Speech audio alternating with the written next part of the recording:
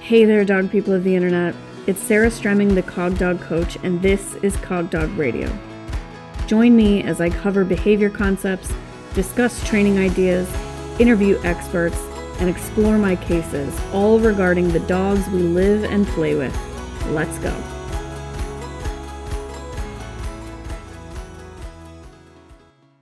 Agnieszka Janarek is the founder of Tromplo, an online platform for high-quality animal training. She has an academic background in applied behavior analysis, and her focus is on bridging the gap between science and practice for her students in animal training. We sat down today to talk about shaping and its evolution from the old days of 101 Things to Do with a Box to the current best practice of seeing shaping as a process of building blocks. Enjoy. Welcome to the podcast. Will you share your name and pronouns with us?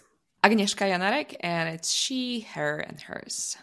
Welcome so much. I am so excited about this. Thank you for joining me. Today, we're going to talk about shaping, but we're going to talk about it in kind of a building block type of approach. And I know for me, and I know for a lot of my listeners, I initially learned this very confusing, frustration-laden style of shaping, and I'm putting shaping in quotations, that my teachers sometimes referred to as free shaping.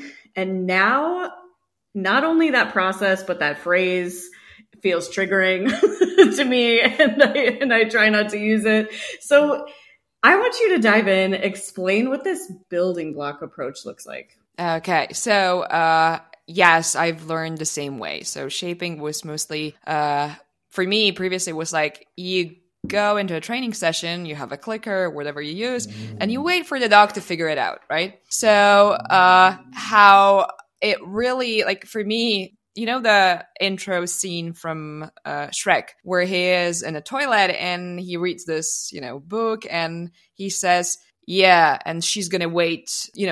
She will have to wait because, like that's gonna ever happen. And this is exactly what I think about this approach to shaping that involves just waiting for the dog to figure it out. It's like, let's teach someone to play piano. So what you do, you teach them to put the fingers on the keyboard, and then you teach them to play the first note, and then you wait until they play Mozart, right? This is sort of what we expect our dogs to do. And this is super frustrating. Then this is what we, of course, learned to do for a very long time. But then the next approach for me was using a stairways example. So you break down the behavior, yes. And then you go with smallest possible units. And then you progress from one behavior to another in a linear format, like a step-by-step progression.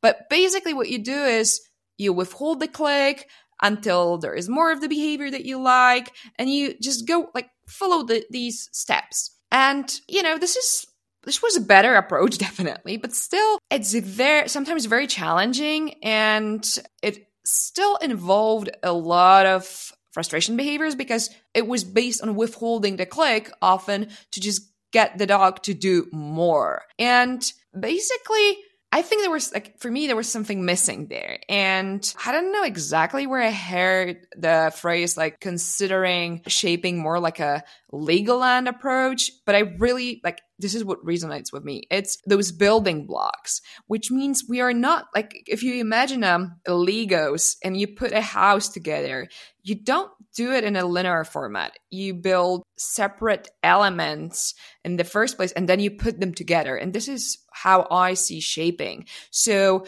we are looking for prerequisites. We are looking for things that together create that final behavior. It's not linear. It's more like a modular approach. So we are building we are taking different blocks and we are creating something from it by putting it together. So if you imagine, for example, set up in heel position, how you're going to approach it from building blocks is you're going to first teach pivoting. You're going to teach head position. You're going to teach backing. You're going to teach tack sit. And then when you have all these prerequisites, you're going to put it together. And so this is how I see approach to shaping that's based on building blocks rather than, linear progression that you're going to do step by step, following the line and waiting for the dog to offer more of something, of behavior, of pace, of movement, but rather you're looking for things that create the final behavior when you put them together. Fantastic job. I think that that's really clear. And also, when we are putting these component parts together, as opposed to, I feel like that is us truly building the behavior versus expecting it to just manifest. Like, I feel as though older styles were just they put all of the onus on the learner to just manifest the right next steps. And that led to, I've had students say to me, I hate shaping. When I knew what they were doing in front of me was shaping. They just didn't know that it was, because they thought that shaping was sitting down with a clicker and waiting for the behaviors to manifest. And putting these building blocks together, for me, one of the benefits is going to be a perceived reduced experience of frustration. Therefore, obviously that's nicer for everybody. But also there's fewer behaviors that we're going to find problematic in our final picture. I know that when I was kind of growing up in competitive obedience, I was told, that clicker training, that's just going to get you a lot of extra stuff that you don't want in the ring, right? And so, we don't want them to be creative. We want them to know exactly what they're supposed to do all of the time. And we don't get a bunch of extra stuff we have to get rid of if we are actually focusing on those components. Are those benefits that you also see? And if you want to go off on any other benefits, let's talk about it. So basically, I think that in any kind of technique, procedure that you use to teach behavior, you don't want to have unwanted behaviors. So if your training involves teaching unwanted behaviors, that means there is something wrong with the whole structure of it. And we can approach it differently, because basically when I teach a new behavior, I don't want to get rid of 50% of what was there. So what I want to do is have, of course, errors. This will go slightly into the errorless approach. It doesn't mean that we have to avoid errors at all costs. Obviously, they are not necessary for the learning process to occur, but they will, because we don't have enough data to avoid them. And it's not about avoiding them, because then you're going to be scared of doing any training if you're afraid of making any error or your animal making any error. But it's more like treating error as a feedback, but also about really understanding that we don't need the animal to make errors to learn, so that the way we structure the training session, the way we use antecedent arrangement can facilitate that, build that stage for the animal to perform the clear behavior, the behavior that we actually want to see. Because the fallout of the old shaping was usually, for example, when you click you want to teach your dog to go around the cone, and you click every single interaction like it used to be, right? Click every single interaction with the cone, and then finally the dog will go around the cone. I mean, yeah, but before that, he's gonna paw the cone, he's gonna target the cone, he's gonna step on the cone, he's gonna push the cone, and there are plenty of things he can do with the cone instead of circling it, right? And when you actually start by clicking every single interaction with that object, whatever, if it's a cone or target, then it means that if you finally want to have, let's say, going around that object, you will have to get rid of the stuff that you just taught. And this is not cool. This is really not cool. Imagine someone is teaching you to, let's go back to playing the piano, but they're going to teach you playing the piano, and they taught you 10 behaviors, but they need to get rid of the 7. We taught you these 10 behaviors, but the 7 that we taught you are completely not necessary, and now we have to clean it up. But you already have them in your repertoire, so you're gonna come back to those behaviors because this is what they taught you in a second. And it's gonna be super annoying and frustrating if they're gonna try to withhold the reinforcement for you. Or use, or are they going to tell you no, wrong, right? Because this is the responsibility of the teacher to make the learning process really as precise as we can for the student. Because if we are putting a lot of mess out there, it means we have to get rid of it.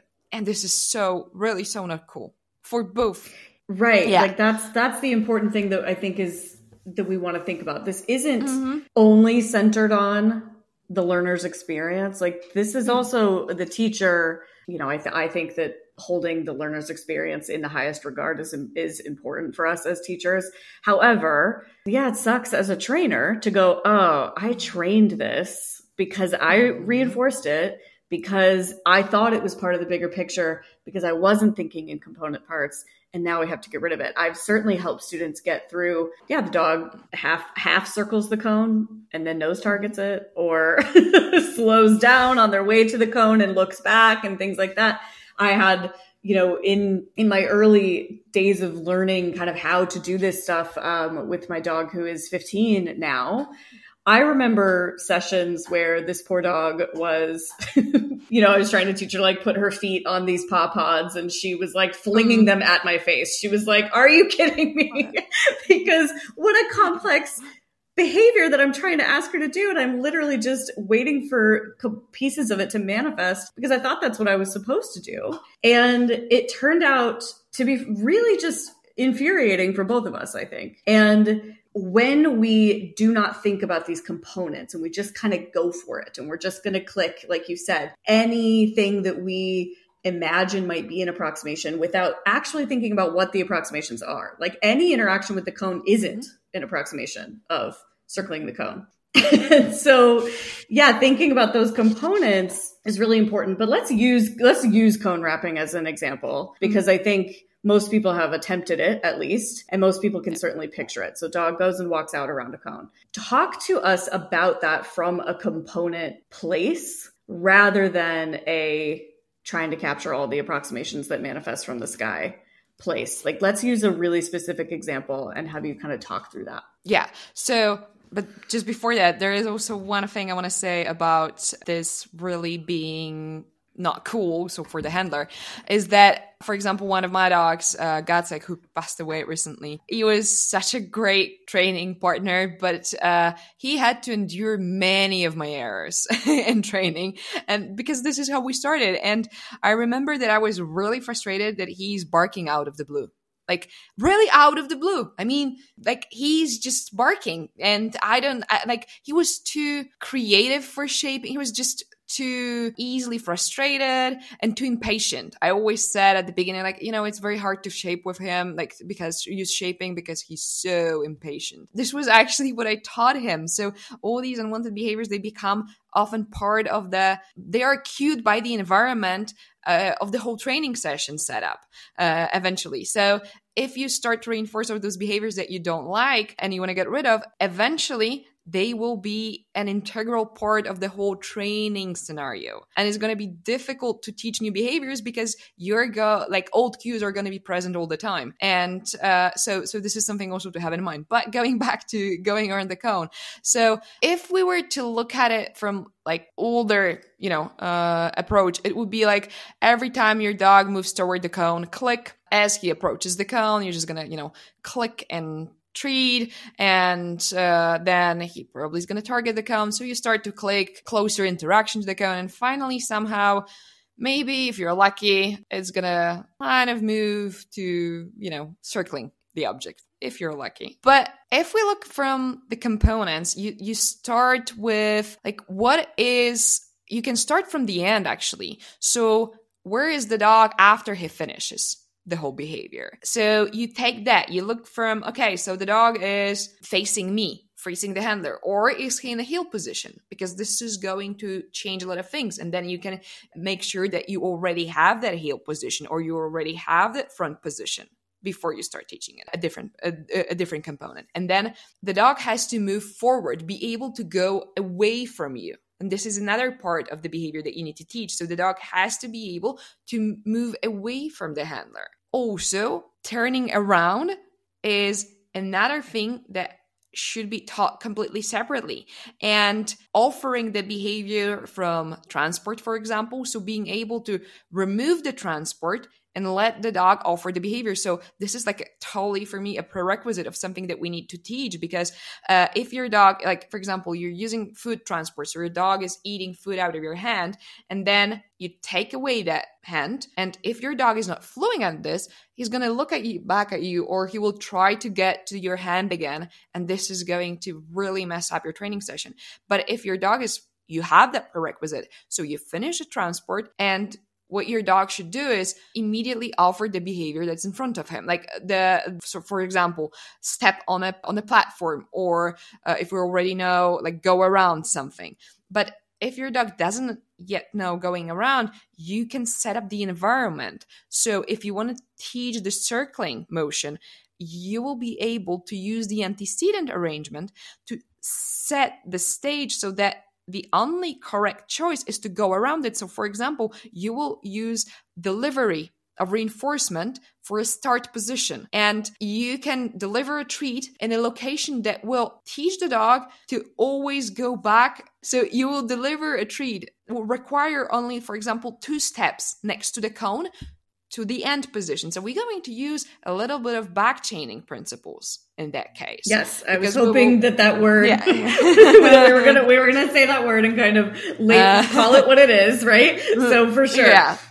So we can use back chaining if we treat, for example, every step as a separate behavior. So for example, you will have that object that you want your dog to circle, and the end behavior is, let's say, heel position. And your dog is super fluent in heel position because you already taught that separately.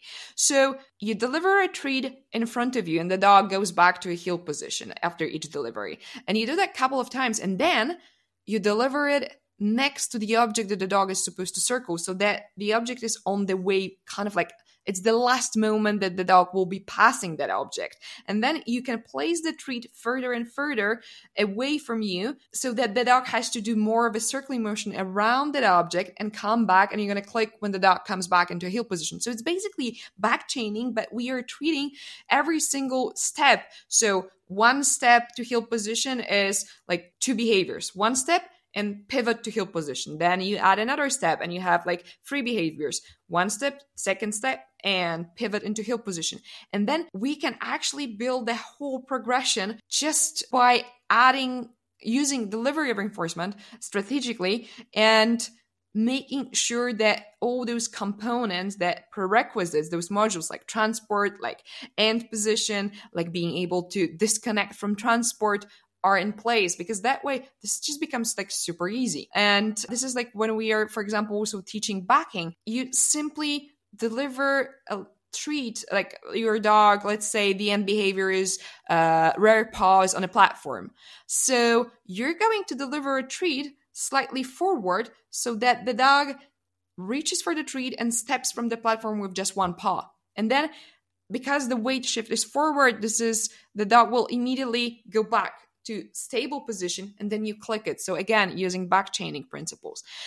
But we have to understand that those prerequisites, like dog knows what to do with a treat placed in front of him or delivered from hand, or you have he is able to get on the platform from various angles. So these are the things that we need to teach separately in order to put them back together.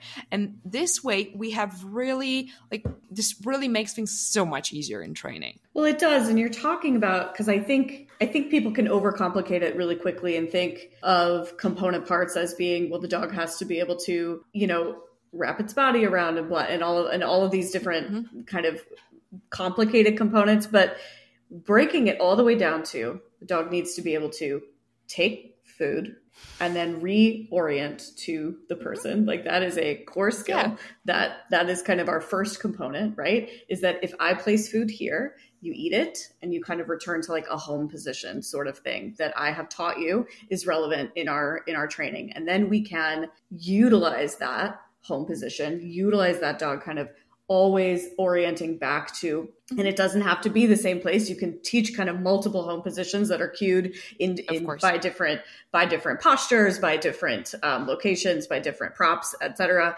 And when we take the time to teach these components, everything is so slick. And like, if you haven't experienced how fast and how easy this can feel like, you might not know yet. Like, this might be a trust me moment of, no, really put in the work on all of these little individual pieces, because then it, you know, if you've ever seen a really beautiful training session, understand that those components were understood by that dog and by that person before this training session started. And I think that, well, I've definitely heard dog trainers specifically express that dogs need to learn frustration tolerance, and that having them learn that through training is a good idea. I disagree really strongly with this, but it's certainly an idea that's out there. And, you know, I could go on for about 2 days with like about all the problems in that statement, but I want to hear your opinion on it. Like two questions, really. Is it a good idea for them to learn that kind of thing through training? I think I understand what the answer is already. But the other one is like, well, do they need frustration tolerance at all? Is that any of our business? Talk about that a little bit if you've got some thoughts. So basically, no. Yeah, no. The end of podcast. The answer is no. Thank you. The answer is no. Okay. That's it. Yeah, no, but this is similar to when people say dogs need to make an error. Like, you need to get it wrong to get it right. And, you know, I do, like, the sport that I do for myself, it's called tricking. And it's doing, like, different martial art kicks with aerial tumbling and everything. So you do a lot of things that can really harm you. Like, you can break your leg, injure yourself really severely. And none of my coaches has ever told me, you need to get it wrong to get it right. You need to, you know, when you do that backflip, you really need to land on your head to understand that this is not the way to do it. Like, I don't know. They never said that to me, which I'm super grateful. Yes, and I would just like to shout out to the fact that we teach dogs to do really complex, dangerous things as well for dog sports. Mm-hmm. And a lot of the folks who are doing that do hold this idea that they need to get it wrong sometimes. And I think that you're making a really, really important point that maybe they don't actually.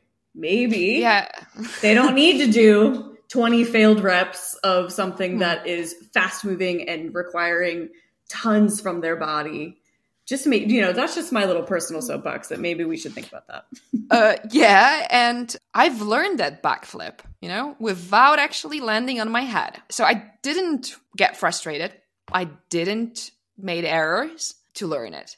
And the other thing is that when you, but because by frustration, we often mean that the dog has to make errors, right? Because these are the repetitions that we don't reinforce. So there is some component of extinction involved. So something that used to work doesn't work anymore. But when you make an error, when you learn something, and let's say you do 10 repetitions and 7 out of 10 are incorrect. So what are the motor patterns and what are the behaviors that you are actually getting fluent at? They are not the ones that you want to get fluent at. They are you're getting better at being wrong. And because think about the ratio. When I do the training, I don't want to do 7 incorrect repetitions because my dog will learn incorrect things. He will be much more fluent at being wrong. And I don't want him, this is completely the opposite of what I want. Yes, and I think sorry to interrupt you for a second, but I think that the argument that I hear is well, I didn't reinforce those repetitions. But what you're not acknowledging is how many other interesting things are involved in each repetition beyond your click and treat. Yes, doing something wrong opens the door for you to do it wrong the next time in kind of a neurobiological way, regardless of the reinforcement pattern that happened. And so, yes, I think that the hope, I'm thinking running dog walks and agility, the hope is that, well, I didn't reinforce those incorrect reps, and therefore it's okay that they are happening all the time. It's not okay that they're happening all the time. So just to kind of chime in on that, because that's what that made me think of. Absolutely. But also it's the fact that if the behavior is happening again, it doesn't necessarily mean, it doesn't really matter that you think you didn't reinforce it.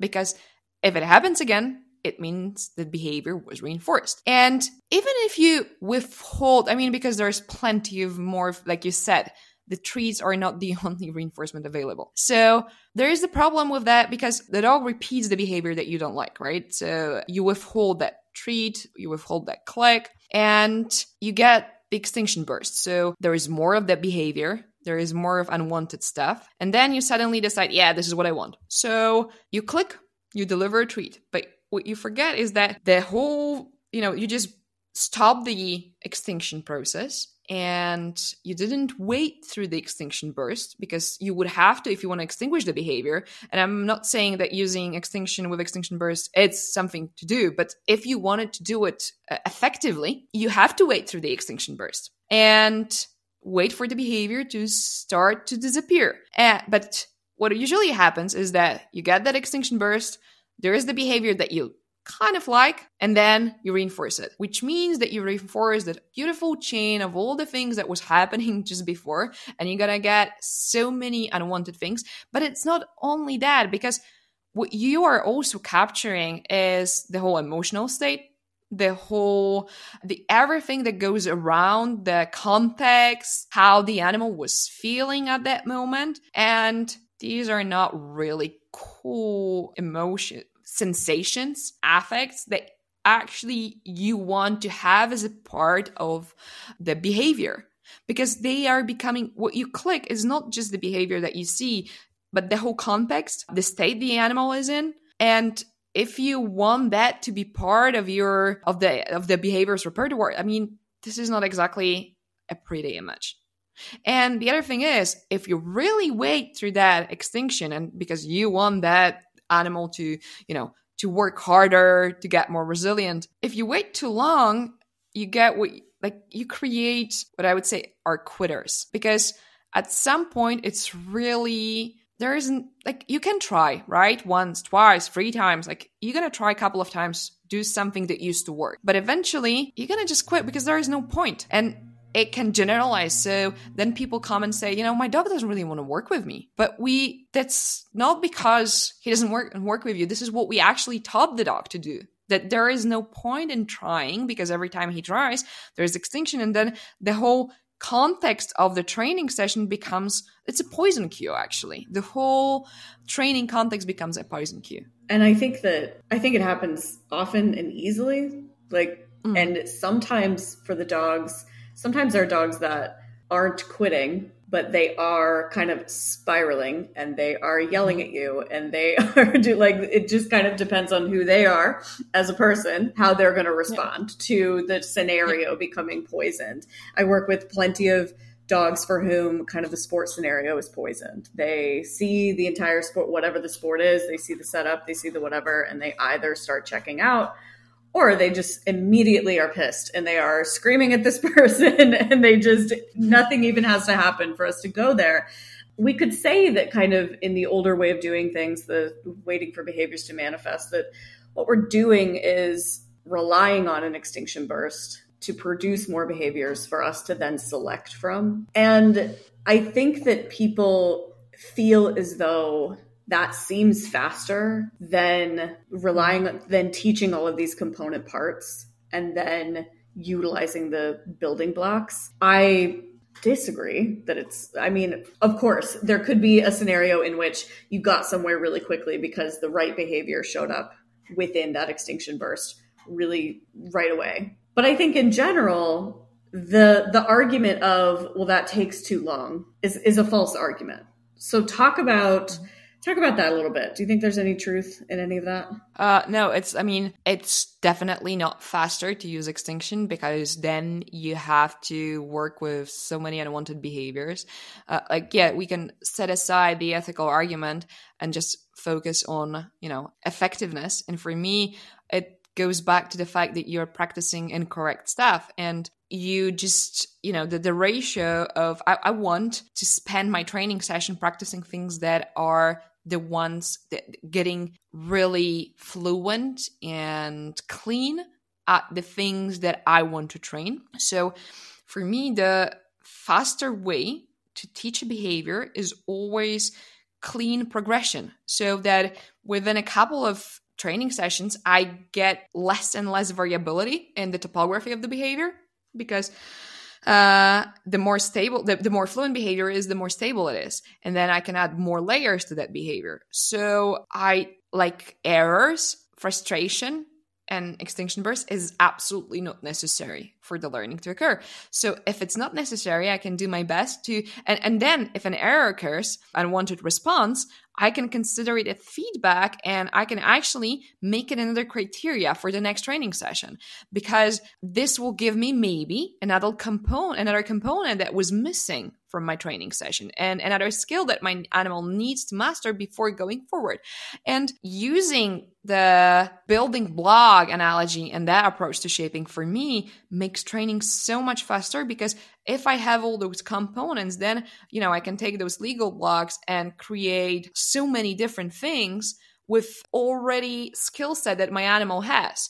And if you focus on those foundations, and you can just pick and choose those foundations and put them together, while your dog is already has those stability in those foundations, then just he is so quick to progress and really follow your structure of the training session. And while you use the antecedent arrangement, it's so quick. Really, like I was teaching recently one of my dogs a new behavior, and it was just jumping through my hands. Like I wanted one of my dogs to teach her to jump through my hands. And it took me one training session it was less than like 5 minutes to actually teach her, because we used targets and she's fluent at that. This was one of the components, and we were able to simply backchain it like in a couple of repetitions. And because she has a history of learning that way, and there is no time wasted on extinction burst, there is no time wasted on that moment where the dog does unwanted stuff, but we're just moving, okay, this works, so we go forward. And we are using a loop, so, ABC, to make sure that we can progress. So while I see that the repetitions are fluent, like there is no unwanted behaviors in between any loop, this is my cue to move forward. So that because it's also important, people are afraid to move forward because they are afraid of errors. But sometimes you don't want to build a glass ceiling, because once you get too long when you stay too long at a certain criteria, then you can have a problem with moving forward, because this is kind of like a finished behavior for the dog, and it's harder for them to move forward. So for me, using a loop as a feedback and information that, okay, I don't see any changes in the topography at this stage, so it means I can increase the criteria.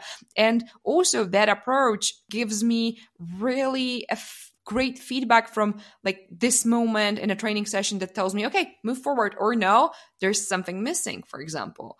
With the building block approach, when I was teaching one of my dogs to step on those pods, the fitness pods with his rear paws, I had a problem because he was always kind of like tapping, like making fidgeting feet, right? Like he couldn't stand in one place. Tapping.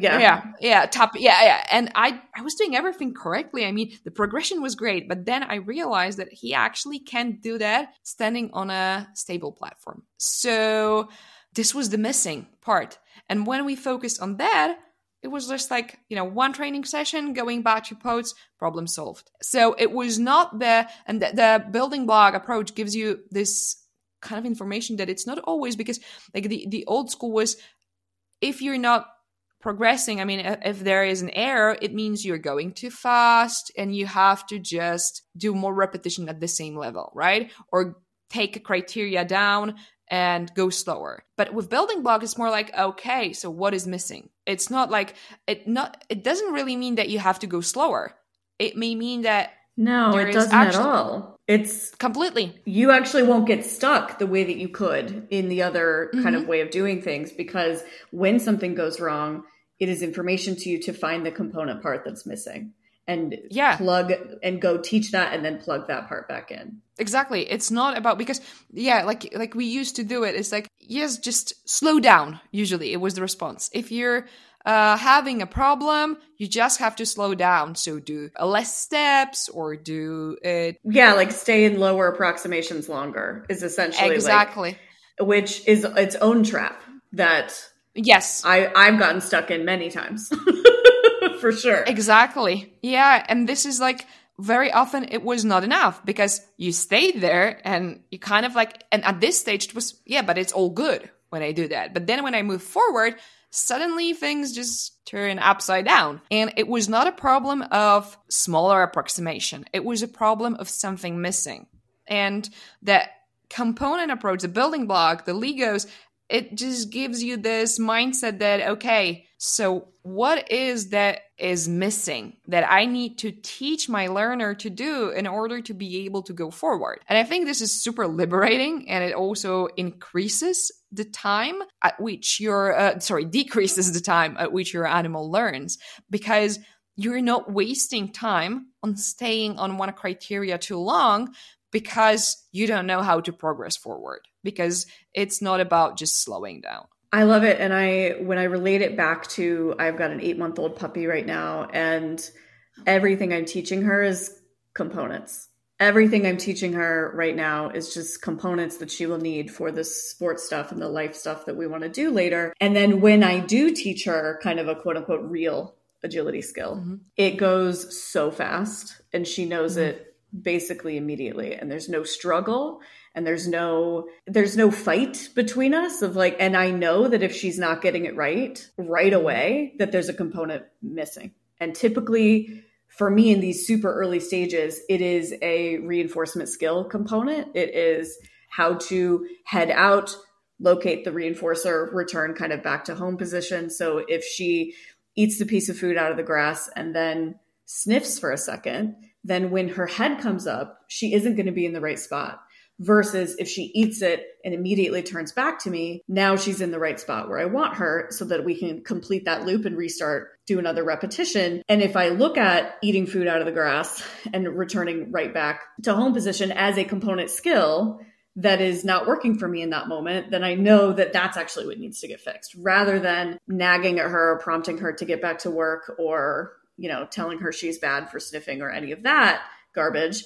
Then instead I just go, oh, well, is it the type of food? Is it that, like what's going on here that she's not doing that reinforcement skill correctly? And so I think I would love everybody to think of it this way, to kind of go, if something is going wrong, what are the component skills that are missing? And like when you were mentioning with the paw pods, the tappy feet on the paw pods, yes, I teach my dogs to stand on unstable equipment as well for core strength and all kinds of different reasons. And they have to be able to do that on stable equipment first. First, they have to be able to stand still on the ground, then stand still on stable platforms. Now we can maybe talk about, instability equipment. And I don't think that folks do think that way as a default, and kind of pushing all of us to make that more of our default, make training so much easier for everyone. Absolutely. And I think what's also like the one of the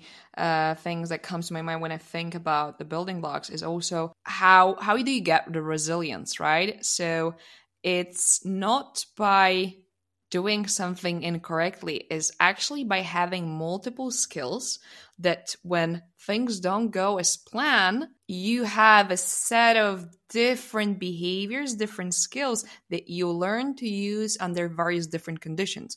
So, for example, you're doing the heel work and you, as a handler, you fall down. And the dog, this is like a new situation for the dog, usually. I mean, we don't often fall down in heel work. But then why some dogs just immediately go back and continue? Because they were taught to do heel work under very different conditions, and they have a skill set that tells them that, okay, maybe this was not exactly the situation that happened previously, but it was similar. The cues were similar to this and that happened in the past, and that was reinforced, that was fluent. So they are able to really use the toolbox they have in a different new situations that resemble the training scenarios.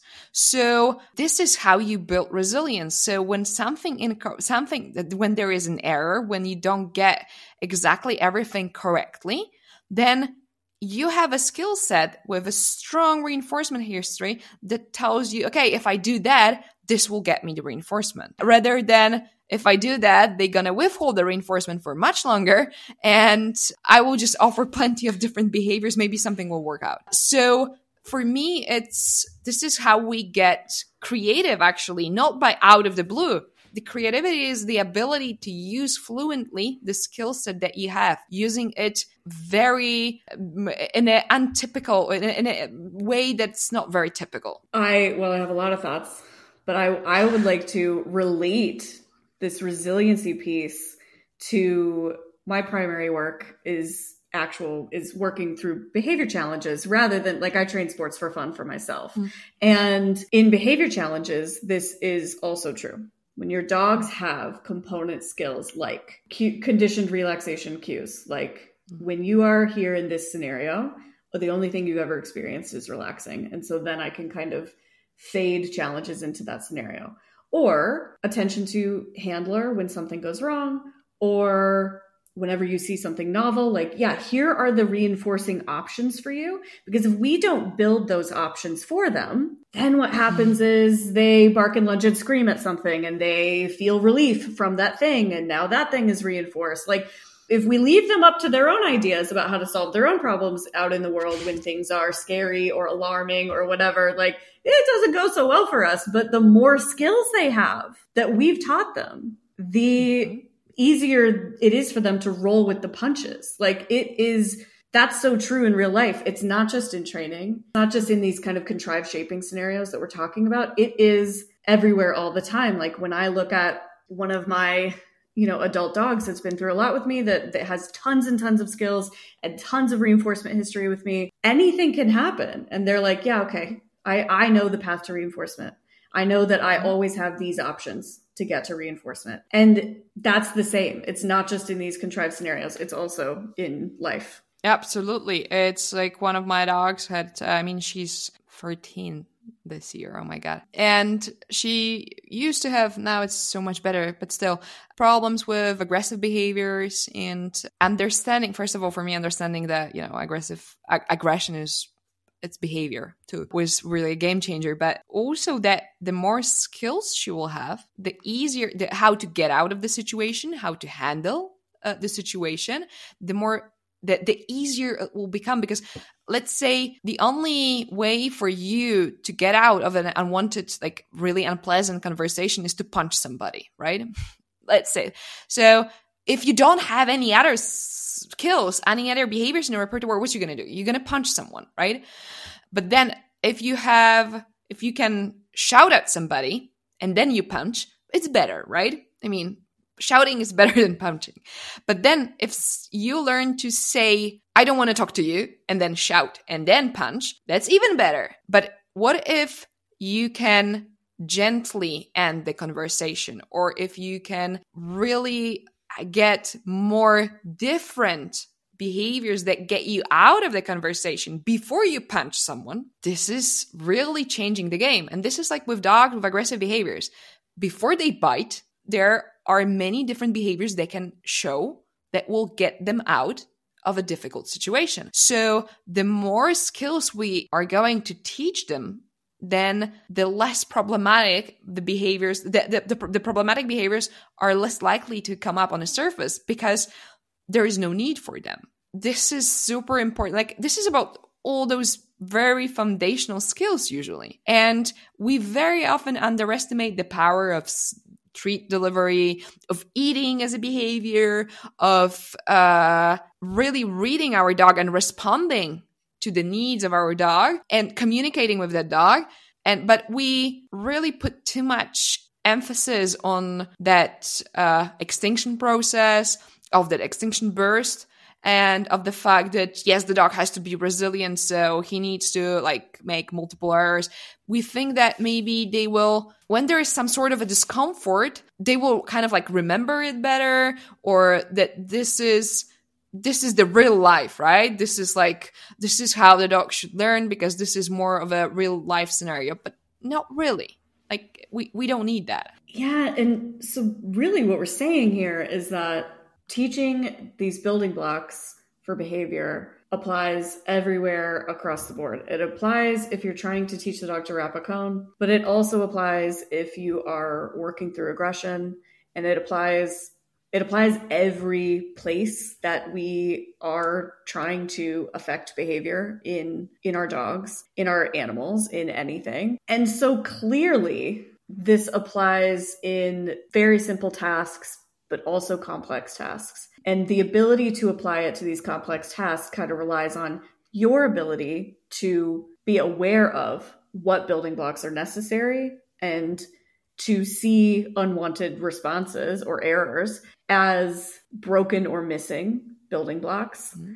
That's what it relies on. And I think that people kind of argue, well, if we're going to train for, third-party standards, like if we're going to train for service work or high levels of competition where there are no reinforcers, that this doesn't apply. And actually, it applies even more so. Like the more complex it gets, the more important this is. Do you think that that's true? Yeah, absolutely. Because, and it's the funny thing is, these are, I love, it's so still valid what Ken Ramirez said, that advanced training are just basics done really, really well. And exactly. When we consider those basics to be like delivery systems, patterns, all those things that we don't usually teach. We focus on teaching behaviors, like complex behaviors, before we start. Like what we should start with is teaching the animal how to learn in the first place. Like what are those components, those behaviors that will enhance learning in the future? So those prerequisite skills, those things that are really necessary for every single training session that you're going to have. And then complex training, competition is really mastering those skills. And then just adding more complex, of course, exercises. But these are, I would say, the exercises in competition, even it's obedience, agility, are not as important as those foundations because they are the glue that keeps all the everything together. So if the glue is weak, everything's going to fall apart because, teaching the dog to jump over a single hurdle, it's not as difficult as all those connections in between. And those are usually based on very foundational behaviors, very foundational building blocks that you've mastered, that are really trained to fluency, that are that you can use across different scenarios, and the dog can generalize very easily. I think that is the perfect place to wrap up. I love how we brought this conversation full circle and talked about those behavior concerns as well as the contrived scenarios. Do you have any kind of closing thoughts that you would like to add? I like to think about whatever I teach and the approach to training more like think about creating rather than fixing. So focus on building something rather than repairing or fixing the unwanted stuff that you already have. So we don't fix behavior, we teach behaviors. So if you already have unwanted stuff in the repertoire, don't think about getting rid of it. Think about how can you teach it from the start without that context and with a new approach that may involve those building blocks. I love it. It's really smart. Where can folks find you if they want to know more? I think that there are a few different places that they might be interested in. So they can definitely find me on Trumplo, which is my online training platform. But not only me, there are plenty of other cool instructors there. They can find me on Instagram and Facebook and on my podcast that I'm doing very, very rarely, but still it's there. Yeah, I think these are the places. Perfect. I will definitely link all of those for everyone. But Trumplo is, a great place for some online learning if you guys want to understand more about what we just talked about. Thank you so much for this conversation. Thank you so much for having me. Thanks for listening. I hope you'll rate, review, and subscribe wherever you heard this podcast. And don't forget to join Patreon at patreon.com/cogdogradio. And if you're interested in more content like the stuff you heard here, I hope you'll check out my online courses, my membership, and all of my offerings at my website, sarahstremming.com. See you there.